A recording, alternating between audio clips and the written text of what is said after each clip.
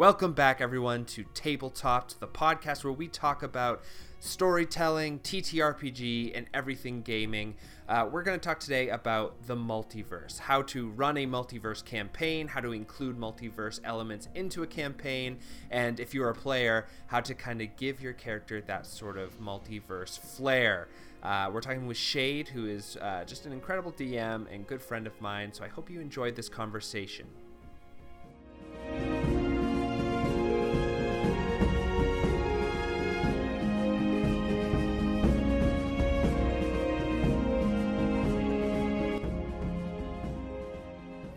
Okay, here we are. Hello, Shade. Hey, how are you? Good. Welcome to your first. This is recorded first, but probably will be the second episode with you in it. Oh, all right. That's excellent. Well, thank you for having me. And today, we're going to be talking the multiverse. Yeah, it's kind of the big thing in all media as of the last few years in particular. I think it's interesting because like the multiverse as like a concept is sort of where all campaigns kind of have to end up, in my opinion, at least, because like danger scale just has to get eventually big enough that it infringes upon. I don't know if you agree with this. No, I absolutely do. Sorry, I was just giving you space to speak. I would agree 100%. I mean, I think at its essence, D&D, it requires the multiverse. I mean, it really, if you look at the Dungeon Master Guide, it does talk about how you need to have at least some bare bones stuff on a multiverse. It doesn't have to be exactly the Great Wheel or one of the various other cosmologies that they have offered throughout the history of D&D, but you need to have something, because there needs to be a place for Celestials, there needs to be a place for demons and devils, I suppose. And there needs to be a way to go for them to fight each other. Yeah, right. For them to fight each other and for you to interact with them. And you as a player, your character does need something more. Eventually the world... you just kind of outgrow it, yeah. You outgrow it, you need something bigger. So you run a lot of campaigns. You're kind of probably out of all of us, you are the most seasoned DM. I just sheer number of campaigns, probably. I don't know. Maybe. Always very diplomatic with your answers. I'm very cautious about everything I do. So, in a lot of yours, at least the way you tell it, basically hold a lot of these concepts together. So I wanted to go through the different ways that you kind of pull this concept into your campaigns, because you have run out of the book, like I've run a Waterdeep campaign with you. Yeah. You have several homebrews. We play kind of yearly a player versus player game that is just basically a multiverse hook. You've kind of talked about maybe bringing a 20th level multiverse campaign coming up later. Yep. So when you approach this kind of concept, what are you thinking when it comes to the different aspects of when you're playing kind of a boxed module, or if you are making your own thing? Do you approach them differently? Yeah, I mean, it really does depend. First and foremost, there's so many ideas on what a multiverse means. In 5e in particular, Jeremy Crawford just kind of put out there that the multiverse is all-encompassing for all games. All games. Just every game exists in a material plane together, which is an interesting idea. But, maybe that doesn't work for you, and you want in your campaign to kind of cater for what the multiverse means specifically to your players. And, right. And you don't always need to have a lot of higher things. So you mentioned Waterdeep. Mm-hmm. That's out of the book. That's easy. For 5e, the Great Wheel is the big cosmology there. Your characters have some interactions with other planes. Right. We have someone who is a cultist for Asmodeus, not to blow up his spot, but everyone knows it. Just for the people who don't know, there is a actual player in our campaign where several enemy units have kind of gone missing in a sort of sacrificial way. Yep. Not all the other characters know about this yet, but it is kind of like this undercurrent of like, hey, are we just a demonic cult at this point? Yeah, I mean, and it's getting worse. It's growing. More and more of the players are starting to go those paths. But initially with that, because it was Dragon Heist, right. So multiverse isn't so much a theme in that. I didn't really, and because it's out of the box, I didn't really need to think too much about it. What I really am worried about with that campaign is, okay, what's the city? like? What is that City of Splendors like? How do I make sure that the interactions feel down to earth and like, going into a big city? What do I got to do to make that happen? But I know that eventually you guys are going to get to that certain level, and it's going to be the point of, well, maybe we should start to look a little bit beyond the Sword Coast and beyond Toril, right. And towards the multiverse. So I do have to think about that, but it's not my primary concern. Whereas for one of my homebrews, Multiverse was at the very forefront because I wanted to do something kind of akin to Eberron, I would say, or akin maybe to the themes of, and these are very different campaign settings, but the themes of Barovia. And I wanted to have this encapsulated space that is somehow disconnected from the rest of the multiverse. And that is a central motivator for the villain is, okay, I have now been removed from the multiverse. Right. I am stuck essentially in this prison. I don't want to be here. I want to go out and I want to consume worlds. Yeah, this right. is, a Galactus type. And so that was very much, I need to think about everything cosmology there. But it really is going to depend. Maybe one day I'll play something in a cosmology that uses the world tree as a central cosmology, because that would be interesting, I think. I think that this is kind of brings up an interesting point where I think a lot of DMs either suffer from one of two kind of mindsets. One is that they kind of over prepare and they write like 100,000 pages.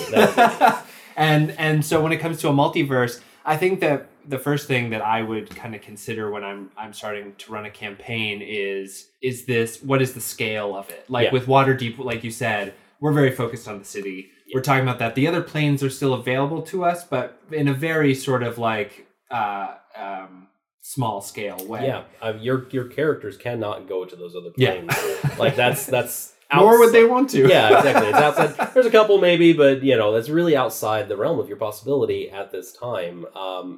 Thinking about the scale is so important. And and again, if one reads the Dungeon Master Guide, it will talk about this, about you don't need to have an ordered cosmology. You don't need to have all of the details. Yeah. What you need to do is just kind of have very basics, and kind of nail that down. And really, in many regards, the multiverse should be a mystery for many player characters. Yeah. To an extent. Yeah. I mean, like, the way I sort of think about it is that 99% of inhabitants never interact with or even really know about the multiverse in a real, tangible way. Yeah. There's like the people who they pray to gods. They kind of interact in the way that we sort of interact with all powerful characters in our, real life. And it doesn't have to go beyond that. What I really enjoy, the way I kind of frame stuff, is when looking at other game settings and role-playing systems. A lot of them, one in particular I really enjoy is called, it's Powered by the Apocalypse, I guess. It's just in general. And one thing that they like to do is essentially say at the very beginning, talk with your characters and say, like, what is the rating of this game? Like PG-13 or whatever. Yeah. And the way that I kind of like thinking about that too is that how you interact with things are going to happen probably later in the game anyway. So you don't even really have to think about that. The main thing that you have to think about is how people are going to start. And then as you grow, you can be like, man, we are growing at an exponential rate. Yeah, absolutely. Absolutely. And and that's not to say that you need to limit yourself and go, okay, we're going to start with a small village and a tavern. Yeah. And then we're going to build out to kind of a horizon, then the big city, then it turns out to be an empire, then a world, then the multiverse. No, you can go the reverse. You can go, hey, we're going to play a campaign. This group is going to start off on one of the other planes of existence, and this is going to be the central theme. It's going to be a plane hopping game, and that's something I would like to do, but I want to do it from level 20. But you don't have to start at level 20 either. Yeah, you can start at the low level. The point is always going to be starting with chewable bites. The game should never it should never require for the DM or the players to come with mountains of lore stuffed into their heads. Yes. A full notepad, all that kind of stuff. No. Yeah, I actually kind of think that a good way that to kind of think about it would actually to take a note from Lovecraftian sort of stuff where it's like, this is incomprehensible. Like you're not actually able to kind of stuff all of this and understand it into your head, right? Absolutely. And so you have to just take little bits of it that you can kind of get snapshots of, and then that's what you're interacting with. And I think that is a really good way, because I remember I ran a game for you and some other folks where you started in a small town. There was a creature that was causing issues, and it was actually a multi-dimensional being that kind of spanned realities. Yeah. And the way that you guys interacted with it was just sort of like, we need to, stay with the stakes of our small town. This is what we care about. But you guys eventually did kind of go in between realities in order to save your small town. So it's like, you keep the fence up a little bit so that you can keep the stakes high. And I think that ultimately things all automatically get raised when you're like, hey, all the realities are in danger. Oh, for sure. I mean, that is a chip that you can play, and it immediately does raise those stakes. And it kind of has to. And a big part of that game, which was a Monster of the Week, and Lakewood was the name of the game, was because I had a character, and you were very kind to let me bring that character in, it was a Horizon Walker from 5e, and I was told that I was going to be playing a level 1 through 20 campaign. Was not told that it was going to be Curse of Strahd, which does not go to level 20, and we did not end at level 20. We ended when we killed Strahd. Right. As it kind of had to. Yeah, I mean, you could do other things, but the new Van Richten's book I don't think even had been announced at that point. Right. And I said, gosh, I kind of thought I was going to get to play this character more. That's a shame. But we were getting ready to start your game up, and you said, well, I mean, the point of that character is world hopping, so why don't you bring him over to this world? And I thought, thank you so much. I would love to. So you've facilitated that. But, if you don't have those things that players can seize on, and you have the vastness of infinite realities, let's say, you could be very nihilistic as a player. Okay, like this doesn't matter. This does not matter. Oh, I'm sorry, little Timmy got eaten by a werewolf. There's 1,000 others. Yeah, there's a billion other Timmys out there. Go find one. That's dark. And that might be interesting, but generally speaking, as a player, and I'd say as a game master, it's not going to be fun in the long run.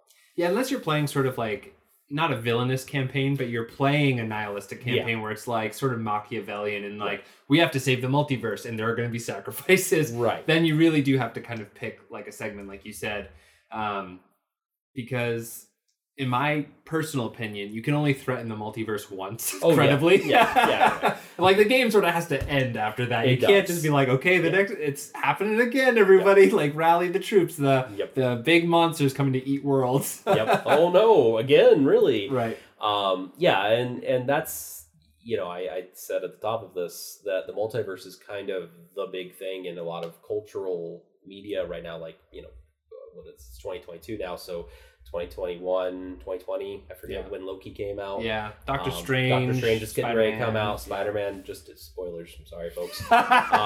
Gotcha. Yeah. Bet you didn't expect the cartoon Spider-Man to be in there. No, but, you have all that, and that stuff is stuff that I just love personally, but I do worry that people will get immediate fatigue about that. Yeah. And it's a very real possibility. Yeah, because it is, the vastness of it does make it really hard. And like I'm really excited sometime to do a episode on endings, because I am a huge fan of them. Yes, you are. And I just think that the multiverse can also be a way for people to not have an ending, right? Which is gratifying, because you can continue doing stuff. But I think that each time you enter a multiverse campaign or whatever, you should have a basic idea of an arc. Yeah, and absolutely. then you should just say like at the end, like, that arc's done. We're not gonna. We're not digging up the past somehow. Yeah. And then kind of continue from there. So like that, basically, the multiverse does not provide you with rails, and so you kind of have to put them on yourself. Yeah, you do absolutely. I think that the difficulty really is not just on the GM there. It is also on the players, because this could be scaled down to any D&D game, which is why I would also again say that at the heart of all D&D is a multiverse. Right. But you could say the same thing about real life. You could say the same thing about a game that really is focused only on a single continent. You, at a certain point, do have to put up those rails and say, okay, these are the things that I as a character or really care about. These are the things that I as a player care about. And these are the things that I as a GM care about, and we as a table care about. Because if you don't have them, what are you playing for? Yeah. And I think that specifically in D&D, there are certain classes that favor having a multiverse, and then some where you're just like, okay, we don't have to talk about it at all. Yeah. 5e in particular, we'll focus really on 5e, I'm sure. Yeah. The Horizon Walker is the big one, but there's also now the which is a Ranger subclass, but there's also the Oath of the Watchers for Paladins now. Yeah. Beyond that, I would argue also maybe Warlock, just as a idea of like, hey, this extra entity is giving you a little bit of oomph. And honestly, the clerics too. Yeah. And wizards, really depending on what your cosmology is like. Yeah. But those three don't necessarily concern themselves with, they're drawing power from some external force. But they're not necessarily concerning themselves with, I need to get out there. Yeah, I need to get out there, or I'm worried about what's coming from there to here. Yeah. Whereas those two other subclasses do. And we've got a 5e book coming out called Monsters of the Multiverse. I'm very excited about it. It's going to be a bit of a controversial book, I'm sure, because it's making some changes to lineages, races, sub-races, whatever you want to, whatever the nomenclature is now for them. Which some people will like, some people will hate, but I am very excited about. But the one thing that's notably absent, because there were some leaks very recently, are GIF and a few other things that were in some UA testing recently, which gives my little heart hope for things like Spelljammer to maybe make a return, which would be fantastic. I mean, Spelljammer, Planescape, all of those that are sort of like settings that are steeped in the multiverse are so fun. They're so cool. Absolutely. And and I think, again, those give you those settings when they were still prevalent, gave you guardrails to a certain point. But like any D&D book that's ever been produced, it gave you the guardrails, but it gave you so much content that you still needed to pare things down. Yeah. You're always going to need. So if you were, if a new or, beginner DM, somebody who's trying to really jump into it and they're super into that kind of idea of this multiverse thing is super cool to me, I want to put it in my game. How would you go about that, kind of giving some words of advice, or just like, how would you start to build a campaign that is steeped in the multiverse? First, my advice for every single DM that will ever exist is, first things first, always talk to your players. You can do all the world building you want, but if you're not first talking with your players and kind of getting a sense on, are they also interested in this? Right. Yeah. It's going to possibly be a waste of your time. If they just want to go fight goblins, then it's not really. That might not work out so great for them. But you're like, the moon is crashing, and they're like, but the hobgoblins over there, they're near our village. Right, exactly. That's much more scary. Yeah, I'm not going to look up.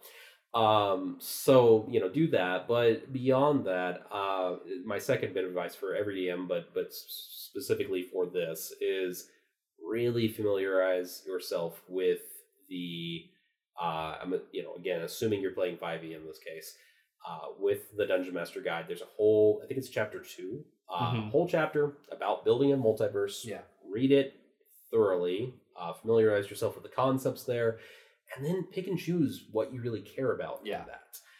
You don't have to do everything. It does not have to happen that way. There's a lot in that book. A lot of ideas in that chapter. And there's also some good content. I think it's Appendix A of the player handbook. Yeah. Those are two things you should read. Beyond that, you also just need to think about what is it specifically about multiverse stories that really draws you in. Is it the idea of hopping from place to place, of getting to see new worlds? Well, it sounds like you really want an exploration campaign. Right, yeah. So think about, how do I do exploration in D&D, which is one of the tiers that suffers a bit in 5e. Yeah, I honestly, I as a dungeon master have never found a good way to have a group travel and make it interesting, because it's just like, okay, you spend 8 days out on the road, or in this case, like you're sailing a spaceship through the multiverse or whatever, and then you're just like, okay, it's a vast void where you're going between realities. It can be pretty hard to make that interesting. So it can, and it's a real shame, because that is a tier of play that I think I personally really want to be invested in. Yeah. But I know as a player and as a DM, it's not something that feels rewarding always. Right. Which is a shame. But there are ways around that.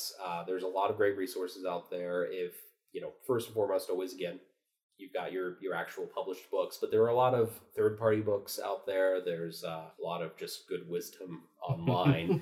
But beyond, so maybe it's not just going back to that question. Maybe it's not traveling from place to place that specifically interests you. Maybe it's the incoming of others from those places to your central location, and that I would argue is probably in some ways a little easier from a story. Yeah. You have a lot more control over that. Absolutely. And that's maybe a great way to go about it, because that doesn't rule out the possibility of travel. Yeah. But it does give you that central hub, and I would argue also having that central hub, whether it's going to be maybe you're doing a Spelljammer campaign, so it's your trip that is that central hub. Maybe you are doing Planescape, so it's Sigil that is that central hub. Something like that is important, because the players and their characters need something to, again, tie themselves to and defend or grow. Yeah, I think that's so important. That last idea I was kind of burbling in my mind as you were talking, where going back to the vastness of things and the kind of nihilism that can come out of that from players. Like, just think about how many campaigns devolve into like murder, like just running around grabbing, treasure and destroying whatever they come across, just chaos incarnate, when there isn't even a multiverse. So like the idea that unless you're really embracing that and making sort of like a Spelljammer piracy campaign could be super cool. Absolutely. But I think that if you're trying to do one where just like the stakes are high, people really care, you have to pick something that is on a human scope, like a mortal scope that people can understand, relate to their life, and just like feel, like you said, feel attached to. Whether that's it could, like, even if you're exploring or whatever, it could be an NPC, it could be whatever. You just have to give them something to care about. And my personal belief is all of that the players will show you in their backstory. Yeah, they will. And it's not something that needs to grow immediately. And this is true for every single D&D game. You talked briefly about people who over-prepare. Mm-hmm. You don't need to do that. Yeah. I'd like to class myself as that, but frankly, I over-prepare a few things, and then there are a lot of other things that I know that I can improvise that, and I have the bones, and that's all I really need. You don't need to, even if your game is going to be all about multiverses, you don't need to have a whole everything planned. You should let the players have some of that impact. So give them the starting point of, okay, well, sounds like you too are interested in traveling about. Yeah. So here is the vessel from which you'll travel, or here's that central hub that we were talking about. and then let them grow the path themselves, and you're just there to kind of lay the bricks as they're traveling forward. Yeah, my the type of DM I am, which is I don't think we ever went. I think we start by saying like there are two types of DMs. Yeah, I think that I'm the other type where I just have such a bad time focusing long enough to really make a fleshed out thing. Where as far as I usually get is like I understand how things work generally, and then I really like to, when I deal with multiverses, leaning into that unknowing where I know how my basic concept for how things work, but then almost 100% of the time a player will say, oh, is this what is happening? And you're like, absolutely, that is exactly it. and that's a universal truth for DMs or GMs or whatever. You need to really just feel comfortable with that, in my opinion. Yeah. Because if a player says something and you're like, actually, that is what's happening, and and then you start building off it. Not only do you feel like you've dodged a bullet, but the player feels like a genius. Oh, absolutely. Like, I've just unlocked and understood something of again, incomprehensible in like something that nobody understands in the universe, and my character and me just figured it out. So that is a great feeling for them, and it can make them have a lot more ownership over the campaign as well. Absolutely. And I because I am cautious, I should say, if you're not really comfortable with improv, that's fine too. I'm not trying to say that you have to do it this way, but it does help because it gives, like you said, it gives that player and their character kind of this sense of ownership now. But you can kind of find that middle ground of, okay, well, I don't want to improv too much and I don't want to prepare too much. That's kind of the sweet spot, right? Yeah, I mean, I just started a campaign last night, and I think it just reminded me again how much things are going to go off the rails immediately, and also that is totally okay, and that it can feel sometimes that if you improv a story and in the moment it feels like less legitimate or something. I think that is not true because, again, almost 100% of the time, the players will not know what was quote unquote real and what was improvised. As long as you have what the story you want to tell overall, then you can, from how you get to A to B, it doesn't matter so much. Well, and I two thoughts on that. One, if you want to look at the stories that are out there, ultimately, like any author is, they may have an idea, but they're just kind of improving in the moments when they're writing something, right? I mean, they've got a grand idea, but as they're writing, as it's flowing out, gosh, maybe this new idea has come up. And then any media that you've consumed, whether it's an actual play podcast or a TV show like Loki, we were talking about a moment ago, there are so many moments that were improv on those. I mean, some of the best stuff is just something that the actor decided to do in the moment, and everyone went, "Oh, that was great. We're keeping that." Yeah. As long as everyone says yes, it can be something super special. Yes, exactly. And then the other thing is that kind of chaos of players doing things that you're not expecting, I think plays very well into multiverse settings because there's just so much unknown. I mean, the multiverse planes, let's just say planes, that kind of stuff is kind of a marriage of law and chaos. Yeah. And you have so much flexibility to play with that.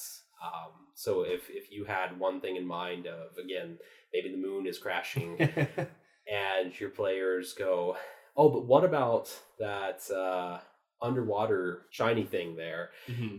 Cool, great. Well, suddenly this multiverse campaign is not so concerned with the moon that's crashing into this planet, but what it ends up being a portal into the elemental plane of water. Yeah.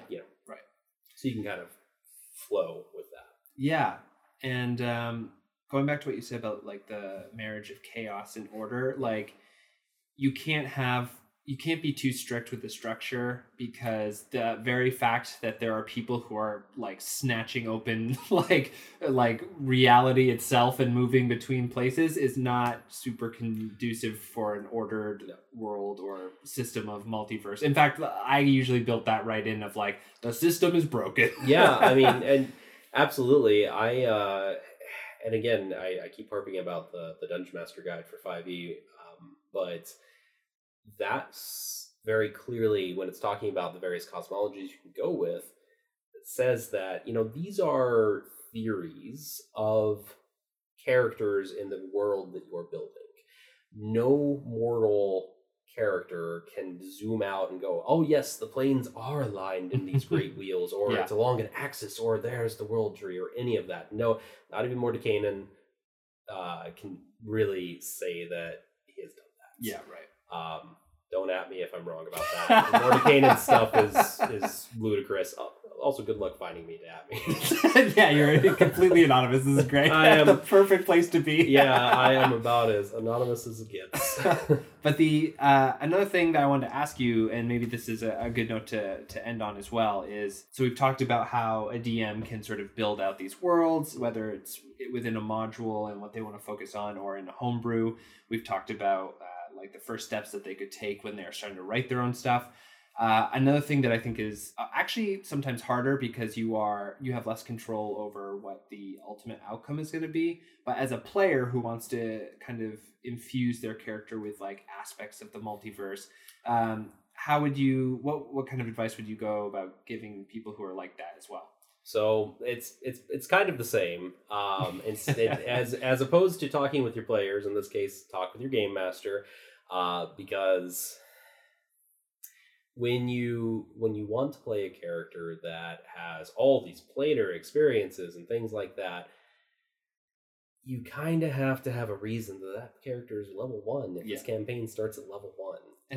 And again, that I think is like the huge trap that new players fall into, where they're like, I'm known as the Dragon Slayer, and it's like, you're a level 1 farmer that has just picked up a sword. You need to have a reason for that, and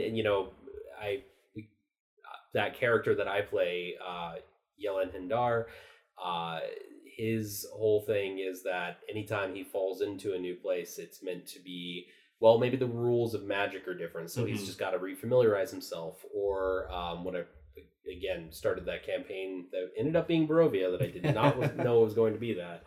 Thank you, Daniel. It was a very fun time. I thank you for real, but still surprised me. I had the argument that he was seeking a portal, and someone who gave him a prophecy that was like, oh yeah, you'll find it, but you first have to grow old and weak and untrained. Like, you just have to kind of turn into nothing. And so that's what I did. I let the character, I was like, okay, cool. So the character finds this, and he lets 50 years pass or some bull crap like that, and just lets his sword grow old and rusty, and he's got noodle arms. Yeah, he's just not what he was. And you need to have the ability to kind of figure that out, because it's not impossible to play a character that has an epic background, but you do need to be careful about it. You need to be thoughtful with your DM, and you need to also always remember as a player that while each of us as players get a chance to shine, you are not the main character. Yeah, this is a shared story. So it's always an ensemble. Yeah, it's an ensemble. Don't come in it thinking that you're going to be player number 1 and everyone else is there to carry your burdens. Yeah, but I would also say, kind of on the flip side of that, as a player, or as a DM, I should say, I think it is super important that you honor what they bring in as well. Yeah, because it's like, they're not the main character, but this story is their story as well. Yes, you know what I mean? Absolutely. So that is definitely a kind of push and pull between those two forces.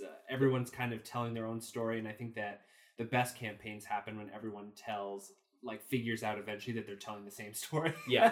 but different parts of it. Yeah, you're telling the Tyrion Lannister chapter of Game of Thrones, and here I am telling the Jon Snow, for example.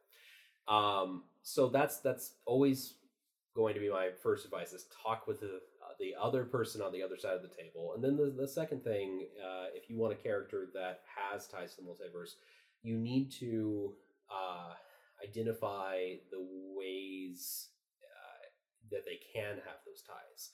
Is it just a matter of maybe they are Fey touched and they've slipped from the Feywild. Yeah.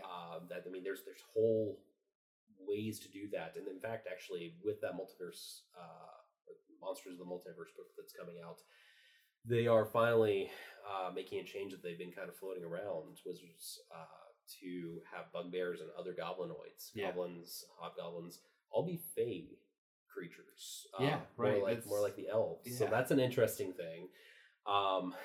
You know, there are feats you could do with Shadowfell as well. Maybe there are items, like if you're in a campaign where the DM is going to give you an item of a certain level, maybe there's an item that you can find. And then, of course, you need to think about the class. There are some classes that are, as we said, more conducive to being multiversal than others. You know, Ranger and Paladin with their Horizon Walker and Oath of the Watchers, 100% great ideas. But Warlock, again, also a very good idea. You know, I just off the top of my head, a Tiefling Fiendlock. Yeah. I'd love to see that, and we kind of we mentioned Daniel's character with Valen. His you know, he was the one multiversal character for that Waterdeep campaign, because he said, I want to play a character that came from the Nine Hells in some fashion, and we made that work. We figured out how to, and we figured out how to do it with like my character, who's just like a private eye. Yeah, you're like in Waterdeep. Yeah, none of that shit at all. Just like, you know, trying to make money to live above a bar. Yeah, exactly. I mean, and the tie between your two characters has been fantastic for me to watch, because the first decision was, okay, so this homeless tiefling, I hire him sometimes for things. He's like muscle around time. Heck yeah, that's great. Yeah. That centers him. And again, you know, final little bit of advice. Find what's centering. If your character is somehow tied to the multiverse in some fashion, what's centering them to this area? Find that center. And that's maybe something you don't do ahead of the first session, but you should try and find something as the sessions go on to anchor.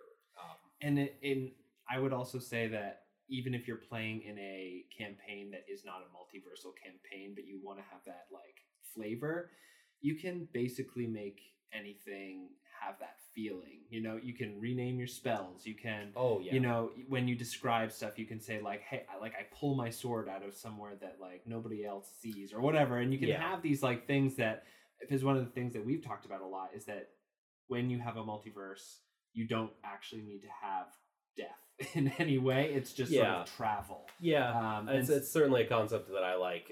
But I am playing a little fast and loose with some stuff. Yeah, right. But so like you can have like, you know, a whole lot of flavor that doesn't actually have any world breaking sort of impacts. And I'll also say along those lines that like if you want to play a warrior just because you're like fun, like I want to have fun, I love this class, but I want it to be a multiverse, that like there's nothing against like saying like you got so good at swinging a sword that when you swing it you slice reality in twain and stuff that. That's a very good point, because I am saying like choose a subclass that makes, but you don't have to, right? I do think that it would, again, if you do decide to go down that road, you have to have a lot more conversations with your DM. It's a little bit more of a like fine line to walk. So I totally agree with what you said. Like there are classes that are supposed to be like that. Yeah, but that's just to make it easy on yourself. But you know, you're right. At the end of the day, it is a game about using our imagination. Yeah. And that gives us rules on how we're using that. As long as you're staying within the rules that your table has agreed on, you're fine. Yeah. I mean, I would love to see someone play a fighter that by level, you know, by the time they get those 4 attacks.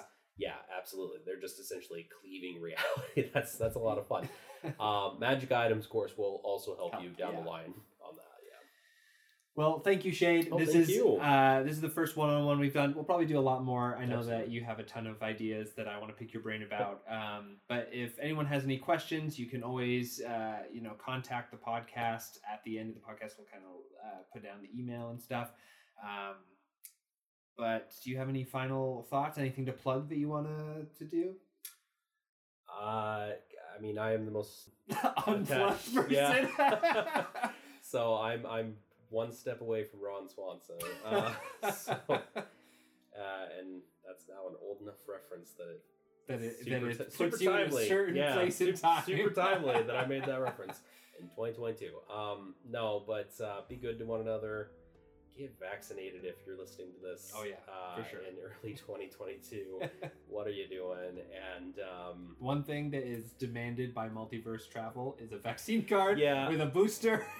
Yeah, absolutely. They don't fuck around out there. They're Yeah. just like, why you can't bring smallpox to a different plane. Yeah, and definitely if you're going to go out into the multiverse, always just kind of socially distance. You don't know where that other one's been.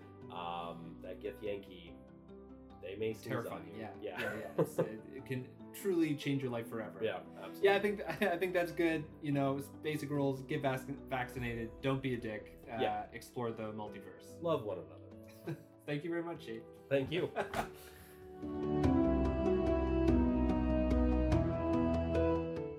All right, that was our conversation about the multiverse. I hope you guys enjoyed it. If you'd like to send us a question, we would love to hear from you. We have a Twitter account called Tabletopped and a Gmail account, which is tabletoppodcast@gmail.com. Feel free to send us questions. We'd love to answer them on the pod. Also, if you could hit that like and subscribe button, it helps us out a lot. Thank you so much for listening, and we'll see you next time.